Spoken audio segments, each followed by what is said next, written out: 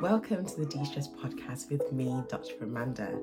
On this podcast, I highlight the often underestimated effects that stress can have on our lives and our health by sitting down and having some incredible, fascinating conversations with experts and everyday people. So guys, in today's episode, I'm talking about something that has been causing me active stress. And it's something that if you have children, you will be going through right now, you would have gone through, or it's about to come and hit you. And that is deciding how to educate your children. From the time they come out of the womb, you're educating them, whether it's teaching them how to sleep or eat, or teach them how to communicate and manage their emotions. But there does come an age when you need to start teaching them a bit more practical, or a bit more, I don't know, you have to teach them more substantial things. I'm talking about how to read, how to write, how to do maths, science, etc., etc., etc. And in the UK, at the age of 4, you have the choice of sending your child to school. There are some people that choose to do some homeschooling, and that is another conversation that I'd love to have in the future about the choice between homeschooling and going into a school setting. But if you choose a school setting, it's not just that choice that you have to make. You then have to pick which school to send them to. And my daughter is turning 4 in December. And well, it's time for me to select the schools. And I can tell you that I found this process quite stressful. Deciding between private school and mainstream school, Christian school, and then actually picking the right school itself, and having so many different factors that comes into the decision. And I was actually sat down at a family friend's house when I spoke with another family friend who's on this podcast today, and she gave me such good advice just in the space of, 5-10 minutes, maybe it was half an hour, but I had to get her on the podcast because I know that there's so many of you that are going through the same thing or will do in the future. And so this video is one where you need to sit down, get your notebook out, take the notes, and get ready to make the right decision for your child. I sit down today with 2 incredible women who are both in the primary school education field. The first is Debonair Brown. She has been in the field of education for the last 30 years and has been working as a head teacher in primary school since 2008. Now, Debonair, she has worked in a variety of different schools, including in inner city London, where there are multicultural and multilingual schools, dealt with private school and mainstream education, and now she finds herself head teaching in Bedfordshire. The second person I speak to is Suzanne Worrell, who is a mother of 3 and a grandmother to 1, and started her journey in education, early years education, when she started her journey in motherhood. I think when you become a mom, a lot of the time, new things are opened up to you that you didn't consider before. And so when her eldest child was going into a preschool setting, for her to return to work after maternity leave, she found herself really interested in the early years education. She has just completed a Master's of Art in early years education, and she started her journey initially in preschool and now works in year 1 and reception. She has a passion for making the outdoors accessible to children, working in forest schools, and she also really enjoys partnering with parents because parents are the first educators.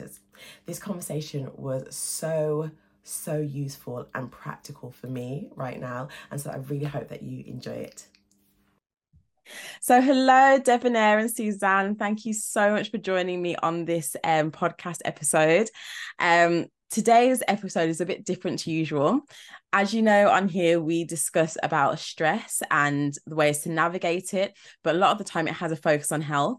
But today is a bit of a self-serving episode because it's about an area that I found quite stressful, and it's actually trying to navigate this transition of putting your children into school and understanding that. And so usually there's a lot of talking that comes from me, but today I've got 2 wonderful experts here to talk with us about that first transition of putting your child into school and how to navigate through all of that. So welcome both of you.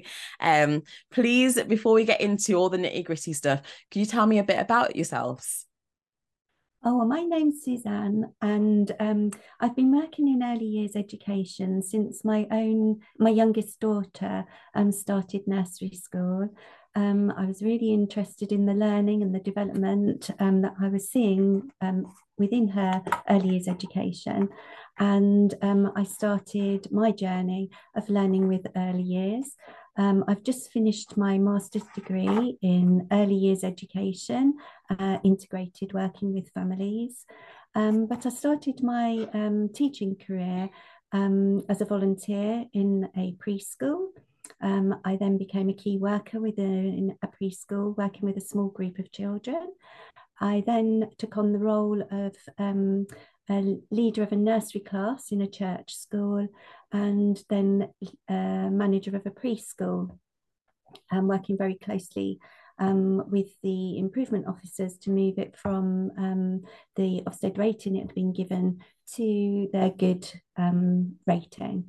I then came into a school to carry out forest school activities and was invited into the reception class, which I'm now teaching along with some year one children. Oh, brilliant. Thank you. Thank you. Right, so I'm Debonair. I've been in education for over 30 years now, and I was trained as a primary school teacher, 7 to 11, but my first teaching role was a maths lecturer back at the college where I was a student, so that was a really lovely experience. I then, after a year, went back into primary education, where I worked with some fantastic individuals, honed my skills, and within 5 or 6 years, I moved on to become a deputy head. So as a deputy head, I worked in an inner city school in London with some wonderful, wonderful individuals. And from there, I think it was 2008, I took on my first headship. And I was there for a substantial amount of time. And then in 2018, I came here for my next headship. So I've had the privilege of working with some very fantastic people who are committed to bring out the very best in children and wanting to improve themselves. So that's where I am. I have 2 children, one who's 13 and one who is 9. And does it get easier? Well, there are other avenues to navigate, Yeah.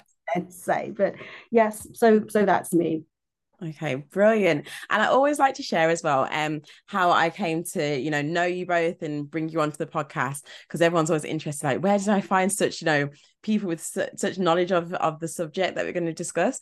And well, Debonair, I've known you my entire life.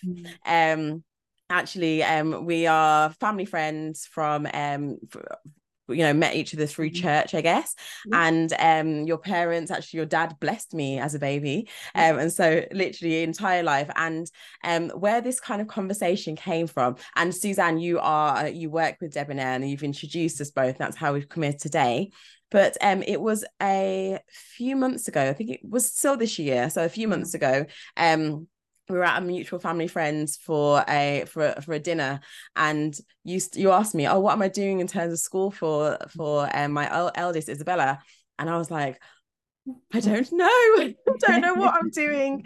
And because right now there's a lot of information coming at me from different people. I've got people in my church community that are doing homeschooling. I have a lot of people in my work who are doing private education, and I just, knowing where to go, what to do next has been definitely a point of stress and consideration. I really thought that my husband, who's a teacher, would be able to just navigate us through this, but he does secondary school and quite frankly isn't involved in admissions or anything. And so we're both novices at this. And I know so many people are, because until you have a child going to school, most people it's just not something that you ever think about. And so I do have some questions that I'd love to be addressed in this, but also because of your expertise and your years of experience, whatever information you think would be helpful to parents listening about navigating this transition into full-time school education would be really helpful. But I guess my first question is, in terms of picking a school, my big question has been the difference between private education and mainstream schooling. Is there really a right choice to make? Is there a big difference between it? If you have the means to do private school and you choose not to, are you doing your child a disservice? Kind of, how do you navigate that decision? And then once you've made the decision, what do you need to take into account when actually picking the school? That's the first big question. I think when we're talking about private education, Amanda, I think at the end of the day, it really is your preference, totally your preference. And your preference will be based on your own child. I've worked in private schools, I've worked in mainstream, I've gone to a private school, and I've gone to mainstream school. So all I can say, the decision is left to the parent. Some parents love it, some parents choose to go to mainstream, some in mainstream choose to go to private. So that in itself is a parental choice, totally parental choice. So no matter which you choose, the key thing that you're looking for when selecting this school, and I know that many parents will say, well, I've looked at the Ofsted report and the Ofsted tells me this school is good, this school is outstanding, or this school is inadequate. That's where parents will go first. And that's not a problem, because you want to have a feel for the school. And remember, your Ofsted is 1 or 2 days insight into your school. So it's much wider than just an Ofsted report. It is much wider, but it's a good starting point. You want to consider that when you're going to place your child in a school, you want to look at the data, and the data in terms of your GLD.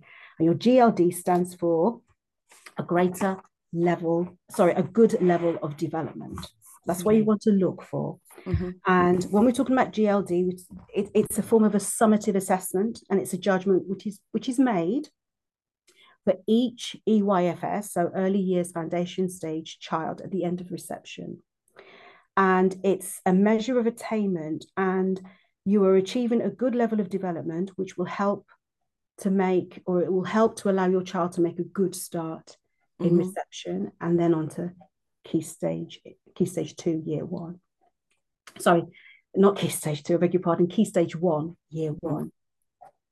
And when we're talking about GLD, it's about reaching an expected level of development at the end of reception, and it's based on learning outcomes in terms of the 7 prime learning areas. And when we talk about those 7 areas, we're talking about communication and language, we're talking about physical development, we're talking about the physical, social, and emotional development, literacy, the maths, understanding the world, and expressive arts and designs. So all of these are taken together holistically, and they're all interconnected, and they form a complete picture of the child. So you want to have a look at the GLD. That's important to look at when you are making a judgment on which school you want to send your child to, because you want to know that there's an attainment, there is progress. You will want to also look at the phonics outcomes. So your phonics is the reading, or rather the decoding of reading. You want to see whether or not that's at expected, or whether that's working below or significantly above. Because reading is a very important tool, because if our children are unable to decode and comprehend, then they're going to struggle, because reading isn't everything. Our maths, our history, our everything. So you want to be looking at the phonics outcome, and the phonics is a screening that's taken at the end of year 1 as well. What you'd also like to do, I would argue, is have a look at the phonics scheme that's being taught. So you have a range of them, and looking at the phonics, you yourself as a parent, you can just dip in to see, oh, actually, this is a useful tool to use. Be it Little Wandle, be it Read Write Ink, be it Sounds Right, be it Jolly Phonics. There's a range of them. And some parents like to know that actually, does this phonics program link with what my child was learning in nursery? That's a good point. There's that transition and that support. So that's important as well as your Key Stage 1 data. Now, Key Stage 1, this year was the last year actually they were doing it. They're not. It's not compulsory. It's not a statutory test anymore going forward for next year. However, some schools can still opt to do it. And your Key Stage 1 measure outcomes are an indication of where, or not necessarily an indication, but they provide the progression that's needed, progressive measure at the end of Key Stage 2. So your Key Stage 1, you'll usually have a score. Your child will have a score. And from there, a measure is taken at the end of Key Stage 2, and that provides a good indication of the progress that a child has covered from Key Stage 1, so 7, right through to 11. So that used to be, that's a really good indication. So though a school may have low attainment, your progress could be extremely good. And the progress measure is as important as the attainment, because your progress is an indication that actually the quality of teaching and learning has been sound and it has been driving improvements for my child. There may be other factors depending on where your school is or what other barriers to learning they may be. But as long as there is a progression, then that's a good indication as well. So it's not just about attainment being super. It's also about what's the progress. Because you could be in a really great school and your children attain well because, you know, affluent environment, children just have it, they know how to learn, they're switched on. But if at year 1, they're, you know, at a scale score of 100, and by the time they leave you in year 6, they're still at a scale score of 100, that progress measure has just remained constant. There's no up. And the expectation would be, as a child is progressing, then in years 3, 4, 5, and 6, the progress needs to improve as well for each child. So that's something else that is really important to look at. And when myself and Mrs. Worrell were talking about this, and Mrs. Worrell is an advocate for all things reception anyway, the key thing that we both agreed was, if you're looking for a new school, visit the school during school time. And I know we're all really, really busy, but even if it's a morning appointment or an afternoon appointment, or if the schools are doing open days, go and visit, but do it when the school is alive. Okay, that's very important. Would you like to take that forward, Mrs. Worrell? So what to look for when you go into the classroom, you will be looking for children that are calm, they're settled, they look happy. You might even see them singing them to themselves because they're showing really high levels of well-being. When they're in that state of well-being, you will see them really concentrating and being in the activity that they're engaged in. And when they're really involved in that type of activity, that's when they're doing their deepest level of learning in the early years. So when you go into that classroom, you'll be looking at how the teachers are supporting those children, how are they interacting with those children, because that's going to be the interactions that you get with your child will be getting when they enter that classroom.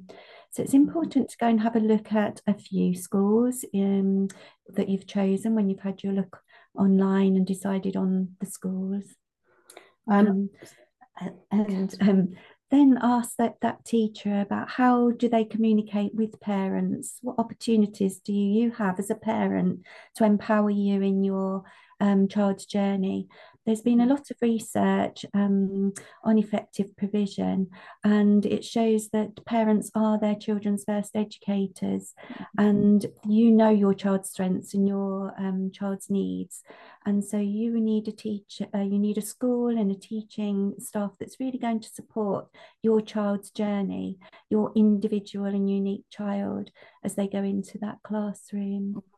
I think when you go round to the school, it's very important to look at the facilities. So what's there that's going to stimulate my child as they grow through the school, as they grow at each stage. You also want to observe the conduct of the children, not just the children in the reception class, but around the school in terms of their behaviour and attitudes. Because what you want to see is, are the children engaged? Are the children motivated? Are they deeply involved in their activities? And Mrs. Worrell said before, it's really about the quality conversations that the adults have with the children in full sentences. In full sentences. I'm not talking about, wild vocabulary, but we're talking about conversations that extend speech and language. Conversations that support the development of vocabulary. Those are really, really important. Also about the different activities, whether or not those are activities that provide a level of risk taking. such that Okay. children become more challenged, Mhm. and they are building strategies for managing when they're being taken out of their comfort zone of learning. Those are very, very important. And I don't mean risk as in, going down, No. Yeah. going down is like, it's not that kind of No, risk. it's having that can-do attitude so that you can your child can develop strategies later on for their critical and creative thinking. Yeah. Yeah. From that point of view. And it's Mhm. also a school where the staff support children, and I think will support children in effectively regulating emotions as well. So as our children are developing the physical, the social, it's about, okay, what strategies are the school using or staff using within that setting to help children regulate when they're not happy about something, when they're having a fallout with their friends. And although it sounds simple, those kind of things are so important in supporting the health and well-being of children. See, this is all so interesting because honestly, a lot of the time when you as a new parent are going into the school's process, you concentrate so much on that first reception class. So what are they doing when they get into school? What's happening there?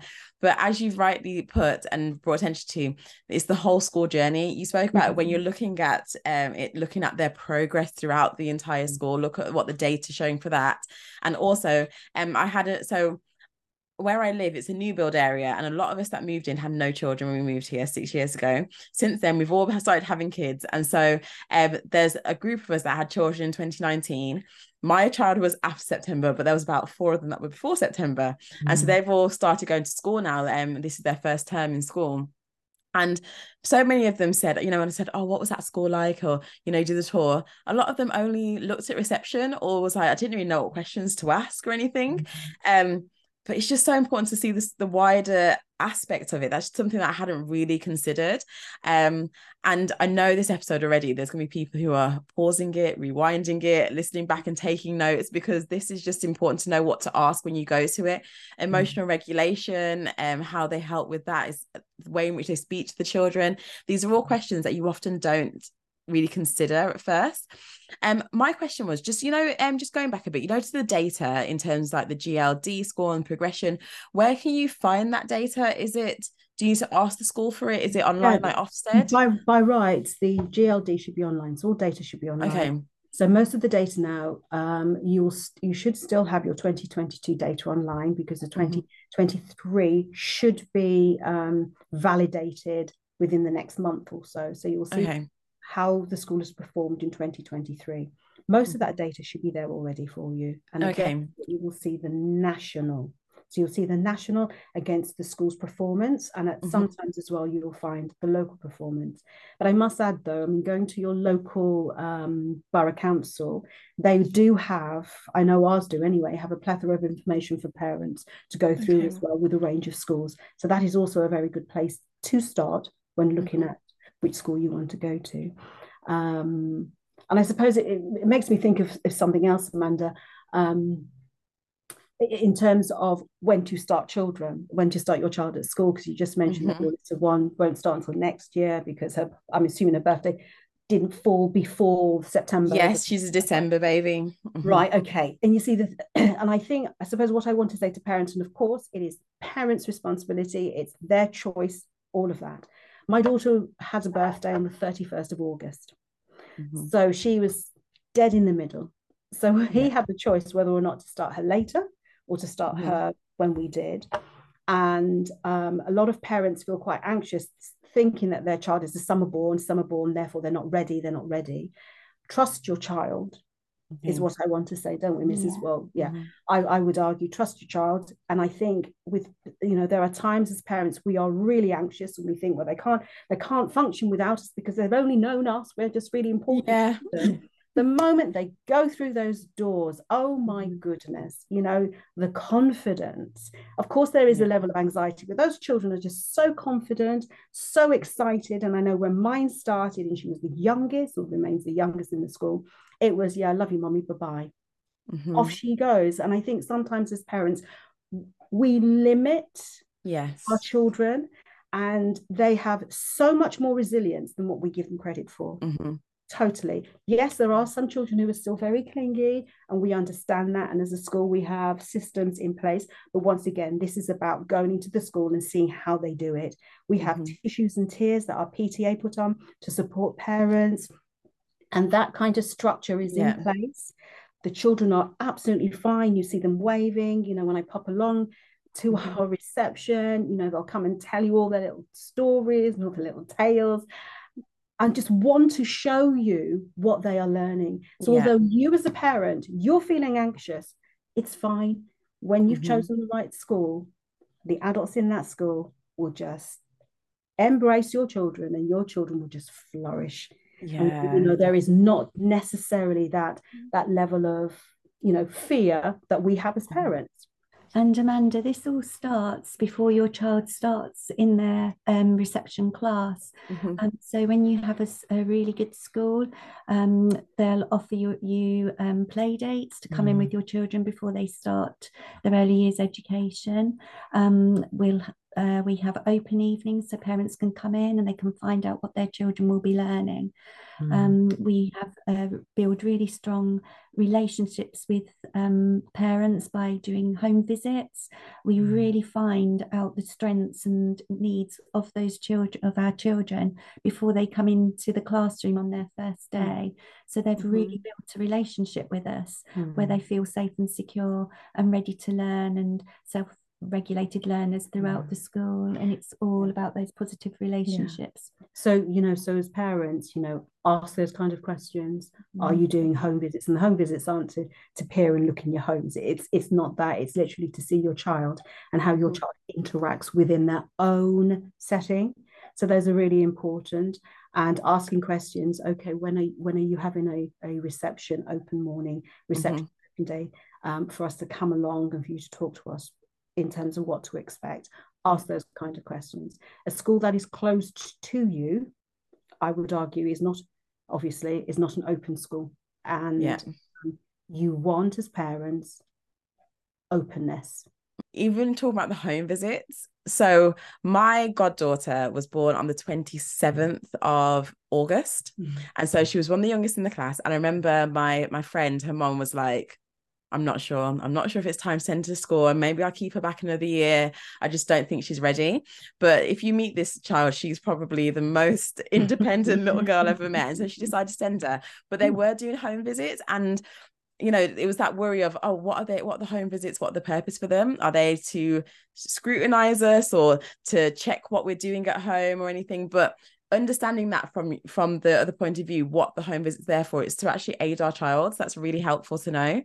So when we go on a home visit, we'll take colouring or a book to read with the children. We talk about any worries or concerns that the child may have shared with their family, or any worries and concerns that the parents have. It's really when you go in, you're a friendly face, and then that child knows you're you've been into their home. You can refer back to them at any time, and it's really empowering parents in the process of starting school. It gives them a safe environment where they can talk about their expectations and the school's expectations and how they marry together. So really, that visit is all about empowering not just the child, but actually the parent as well. It's the start of their learning and their journey into education. Yeah, and so it's actually a really positive thing. And also, like right now, so my daughter, she goes to nursery, she's there 4 days a week, and we've kind of changed it over to similar to school hours, so like she's there from 8 till about 4. And it's my fear, and it's actually being really helped by this conversation, is that at nursery now it feels very much like this little home environment, and like I know that she gets cuddles whenever she needs to, and it's just, I don't know, it feels like an extension of the home. And so sometimes the thought of like going to school, and if she's feeling a bit overwhelmed, like what's going to happen then, or that she's built up such bonds with the staff there. She's been there for like, from when she was quite small, that it is nerve-wracking to give that responsibility over someone else. And for so much of the day as well. It was only when she turned 3, so only from this September, that she did 4 days a week. Before that, she was only going 2 days a week. And so that letting go as a parent, but it's to give our child that challenge and give them the opportunity. It's just what you've been saying, but it feels like a lot. And children are really resilient. And when they've built up a lovely attachment in their nursery, it's really easy for those children to then develop those attachments to other adults. A good school will actually go into the nursery school. We've got an on-site preschool, and we will go and do visits within the preschool, read to the children there and play with the children in the setting. If we have children come from other nursery settings, we'll go and see those children. We'll do a visit within that setting so that they can see that we've met with their key people there. So it is about building those really strong attachments with the children. So when they come in, they might be a bit upset, but you can talk to them and say, I know you're cross, I know you're angry, you've been left here all day, but this is the way we're going to work together and work this through. And those children are resilient, and they're able, as long as you have those conversations with the children, and also let them know that they've been kept in mind. Oh, do you remember when I came on your home visit? We played with and their favourite toy. It really helps children settle into that new environment. So that's possibly a question as well that your parents could be asking, whether or not the key workers within reception will be going along to the nursery to the nursery staff. What kind of transition program is in place? So those are key questions that could be asked as well. Brilliant. Because I didn't even know that was an option. Like, that's incredible. And a question that I have, it might be a bit random, but when it comes to choosing a school in terms of like the size of the class, so a fear that I have at nursery right now, there's quite a big like staff to child ratio. And a lot of the time, sometimes it seems like there's even more staff than the ratios are needed to be. And it's just what ratios would you say is acceptable for your child to thrive?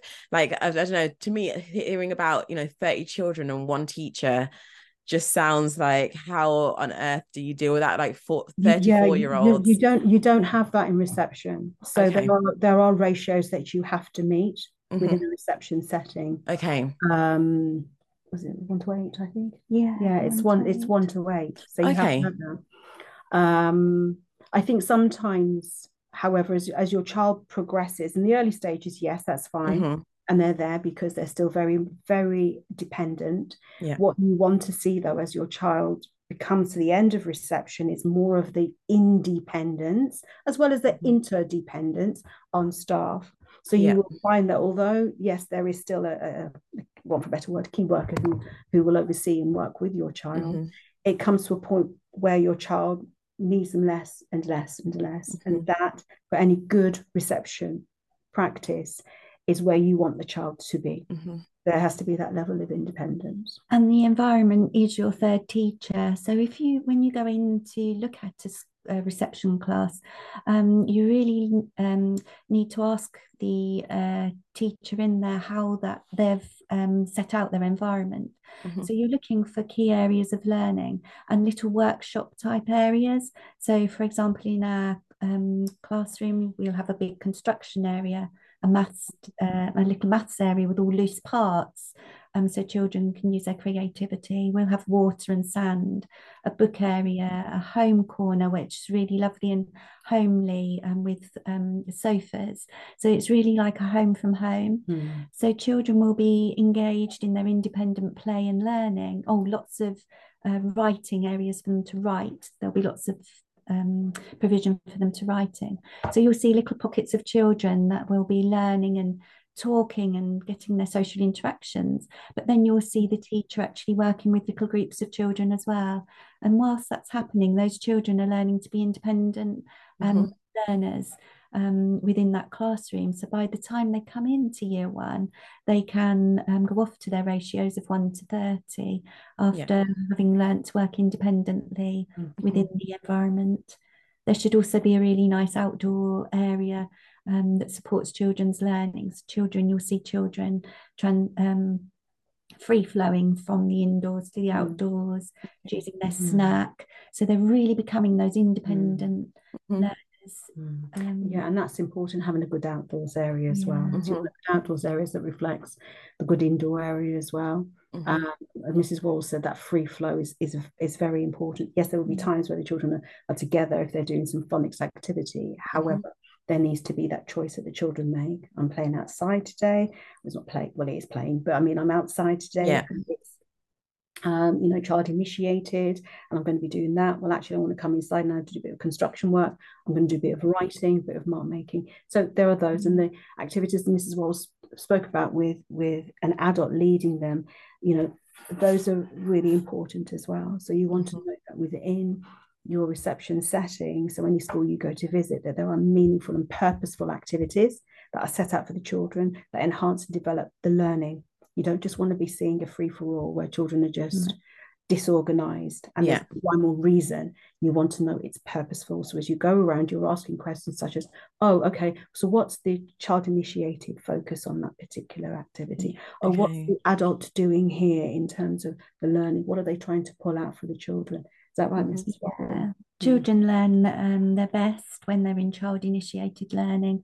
They get deeply involved in their own interests, and there are strong guidelines out there as how much time should be guided by an adult and how much time should be child-initiated learning. Okay. When you go into the classroom, look at those little pockets of children that are really learning from their child-initiated interests, and also those areas that they're being guided by the adults. Okay, brilliant. And so, so there's a lot of information there, but now from that, we've looked at the data, we've seen what the progression's like, we've seen the Ofsted report, we've looked at the GLD, we've gone into the school and gotten a feel for it. Well, the kids are there, and we've asked the questions about how they emotionally regulate and how they do the transition and everything. And now we've picked our school. We're happy with it. We've gone through the whole process, the choices, and they've gotten into school. What on earth? So this is a transition, not just for children, but for parents as well. Maybe they haven't even been in nursery before, they've been at home. But what can we do to really support this now that they're in school, they're in reception? What should we be doing as parents to make sure that our child is thriving in primary school? How do we work with the schools? Okay, I think the other thing then leading into that question would be, as you're going around, you need to ask the question about the parental engagement of the school. Okay, you want to know that they cannot stop talking about the involvement of parents in the school. How you help your child best is by truly understanding that your role now as parent is about partnership. It's a partnership between you and the school. If you are happy with the school and you know your child is happy, contented, feels safe in the school, and the level of learning is what you would expect, then you as a parent have to provide that level of positivity for your child. The moment your child feels that you don't like the teacher, you don't like the teacher, you don't like the school, it messes up the whole balance. However, you are feeling as the adult, you have to manage that as the adult. If your child is happy, if your child feels safe, if your child is learning, those three elements, that's what you hold on to. You have to, as a parent, manage character clashes. You have to do that because what we're talking about here is a true partnership. It is about you as a parent being supportive of what's going on, you as a parent knowing the curriculum. So know what your child is learning, know what the focus is, and you will have all of that information usually online. The schools will then also send them out because the government have stated that it's an expectation that parents are aware of the curriculum, what's being taught. You need to be visible. You need to be able to attend workshops where you can. We understand our parents are working parents. That's why we may have things during the school day or at night. It's about your commitment to that, you understanding, actually, I need to be visible. I need to understand what's being taught. And in understanding what's being taught, I understand what the learning is and how my child is learning. And that's the key thing. When I went to school, for example, we teach subtraction, for example, completely differently to how I learned it at school. So it's about you having that awareness, and the schools will support that for you. It's like phonics. Phonics, there's so many different programs. Know the phonics program. So if it's read, write, ink, and knowing who your special friends are, R, start the car, R, and you're practicing that with your child, that is how you support simple things like reading with and reading to your child, allowing your child then to read to you. The words may not be correct, and they may simply be telling you the story in their own words. You allow that to happen. Okay. That's what you want, because what we're asking is for parents to be visible, parents to understand, parents to continue to talk and communicate with their child and the child's teacher. And I say again, it is about a partnership.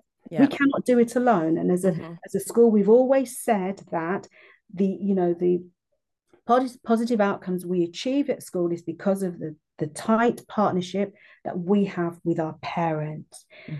Attend the activities. You know what's going on in the learning, so you know what, extend those activities at home. Try and find ways of linking those activities, and maybe something simple like, we're looking at autumn and autumn leaves, and we go for a walk in the park. It's great. Take that. Right, let's do some different leaves rubbings, or let's, simple, really simple things like that, such that you're able to show the child how to link their learning and to recognize that actually I'm at school, but learning takes place wherever I am. And it's that concept. Yes, very much about being visible. It's about being supportive. It's about having those conversations as well. If you go to a good school, your head teacher will be meeting you at the door. They'll be talking to their children as they come in and yourselves. If you go when you drop your child off, if you've got any worries, just talk to the teacher. And they'll be able to offer you some support and make an arrangement or an appointment to see them later if you need to chat to them a bit longer, if it's a bit more than, my child didn't sleep very well last night and they need a little bit of sleep. Just keep those lines of communication open at all times. If you're worried, you have to say something straight away. I think sometimes where relationships break down is where parents hold back and they think, well, that's only a little issue. It's another issue. It's only little. It's another issue, but it's only little. And then all of a sudden, you've got the straw that breaks the camel's back, and the parent comes in and they're just very, irate and upset. And we as a school don't understand, well, what's going on? Everything seems to be fine. It's about having those conversations. It doesn't matter how small, it doesn't matter at all. And as Miss Worrell said, in reception, that first term, oh my days, those children, they are so exhausted. So tired. And we'll have a little one just falling asleep in class, or it's where the parents say, well, I'm ever so sorry, still a bit tired, and that's fine, because then we understand why they're grumpy. We have children who, did you have your breakfast this morning? No. Do you want anything to eat? No. And then their behavior is just off the charts. All they need is a banana, or some toast. It's those little things. It really, really is. Our focus is very much, around the teaching and learning of our children, but it's also about the well-being. And that's the kind of school that you want, a school where the well-being is just as important, because we recognize that actually there are obstacles that children do experience in their learning. And if we don't, overcome those obstacles or support our families in managing those obstacles, then there is no way our children are going to be able to learn the very best that they can. In those situations. So it really is about being visible, communicating, being supportive, reading with your child, basic, simple thing. That's the most important thing. Most important. You'll think, well, I would read. Yeah, that's great. But even as your child becomes a better reader, you don't stop there. Stop. You continue right through that primary journey. Really developing that love of reading that gives them that access to the whole wide curriculum. Research has shown us that it is that, and what you don't want is for them, to reach secondary school at 12 and 13 and then become disengaged with reading. And unfortunately, research shows that does happen. You don't want that. So I know very much in our school, our priority is, developing a reading for pleasure culture. And our children are very happy to read here and love reading. And that's what you want as well. So even when you're walking around school, asking them, what's your priorities? as a school. What are your priorities then? What's the Yeah. focus? You want to know what their values are. What's Yeah. their vision? What is it that they stand for? Mm-hmm. And if that's what they stand for, okay, then can you show me then Yeah. how do you make sure that your children feel safe, that the learning is engaging, and that, you know, the children feel challenged? It's Mm-hmm. those kind of questions that you need to be asking. And it's not about, you know, I don't want your parents to feel, well, you know, oh gosh, well, you know, that's a bit too much for me to be asking, considering my child's just starting. Remember, if you've made your choice about a particular school, all being well, your child will stay there from reception right through to year 6. Yeah. You Mm-hmm. want to know that that journey is consistent, that your child is safe, contented, and the values that you may have of your own are also reflected in the choice of your school, be it private or be it maintained school. That's what you want for your child. So it's not just because a year is only a short period of time from September to Yeah. June, and then they move into year 1. And that's another transition. And Yeah. then from year 1 to year 2, that's another transition. And I think from year 2 going into Key Stage 2, that's an eye-opener. So you're going to have these levels. So it's a case of you have to feel secure that actually this is the right environment for these reasons. These are the values that the school says, and I can see are modeled. Yes, this is going to be the journey for my child. Have Yeah, a good look at the displays when you walk into the school. Oh, yeah. The displays really show what those what the school you've chosen values. Yeah.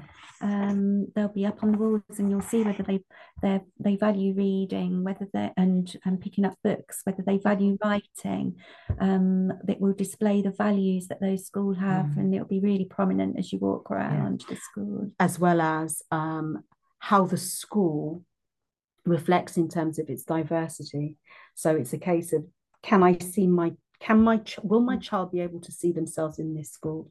Yeah. That is also very, very important. Will they get that real sense of belonging? Yeah. And it's not just that's through the books. Have a look at the books and see if they're inclusive, and if your child would see themselves in the books that are read within school. Absolutely. Absolutely. Brilliant. Honestly, I feel like I have from this conversation like a guide of what to do when I actually go in there, what to actually look at, just knowing like to look at the displays, knowing about the importance of reading, because I already really enjoy we read at least once a day. If we're out all day, there's always at least something that we're reading at nighttime, but just understanding the importance of it and you're right, reading is part of everything that you do afterwards to be able to unlock every subject, but understanding that curriculum as well. That's really helpful to know what activities you can do at home. And I can imagine that would actually be quite useful because, sometimes the school holidays, the weekends can be long, and deciding what activities to do. If you know that we're doing autumn leaves in school, there you go. Suddenly I've got something to do it with my children at home. So that's really helpful as well.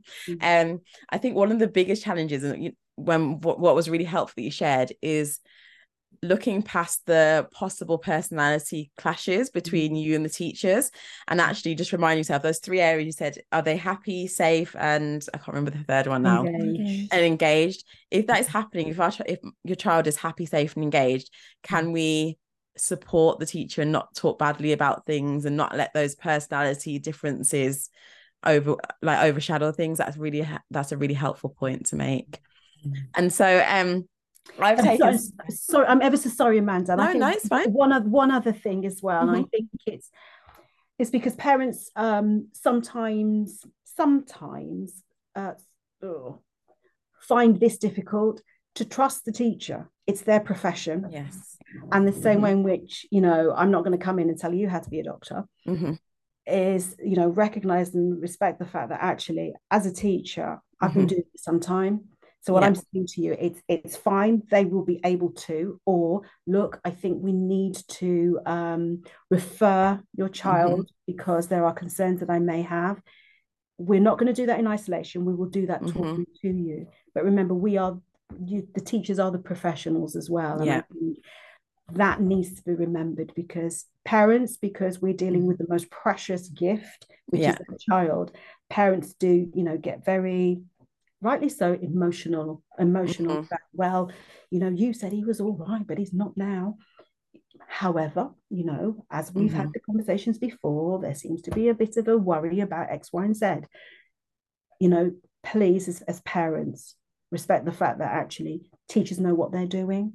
Mm-hmm. If they don't, as parents, of course, you will bring it up with the head teacher. Yeah. But trust the parent, trust Mm-hmm. the teachers in this process as well. Yeah. And that's such a good point. And I think if you have done your due diligence in choosing a school that you're comfortable with, and you know that they're doing all these things to make sure that your child is thriving, then you've got to at some point, give that trust and trust to the teachers and their expertise. Both of you shared the amount of knowledge that you have, and it's just the same as in medicine. As a doctor, I am the expert, I guess, in the conditions and what the research shows, and I have a lot of experience from other, all the different patients, things I've seen over the years, but I may not be a complete expert in your individual case. So what your triggers are for your IBS, you are the one that have to tell me that. And so that's where like the parents will come in. We might be more of an expert on the child, but actually that wider picture of like what their development will look like, you've got so many different examples that we don't have access to. And so if you do your due diligence to pick the school and the teaching staff that you're comfortable with, and your child is safe and they're happy and they're engaging, then take on that advice. That's a really good point to make. We've got to trust it. And that's the thing, it takes that saying age-old saying about it takes a village to raise a child. If the school is there, take the advice and take the support that's being offered, definitely.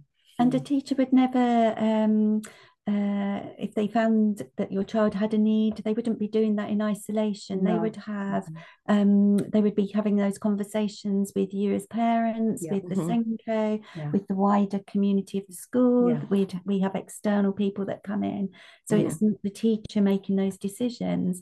We're actually taking a lot of advice from a wider range of specialists to help, just as you would as a doctor. And Brilliant. Honestly, thank you both so much. Like I said, this does feel like a guide, and the whole point of this episode is to try and just take away some of the stress, because a lot of it is from the unknown.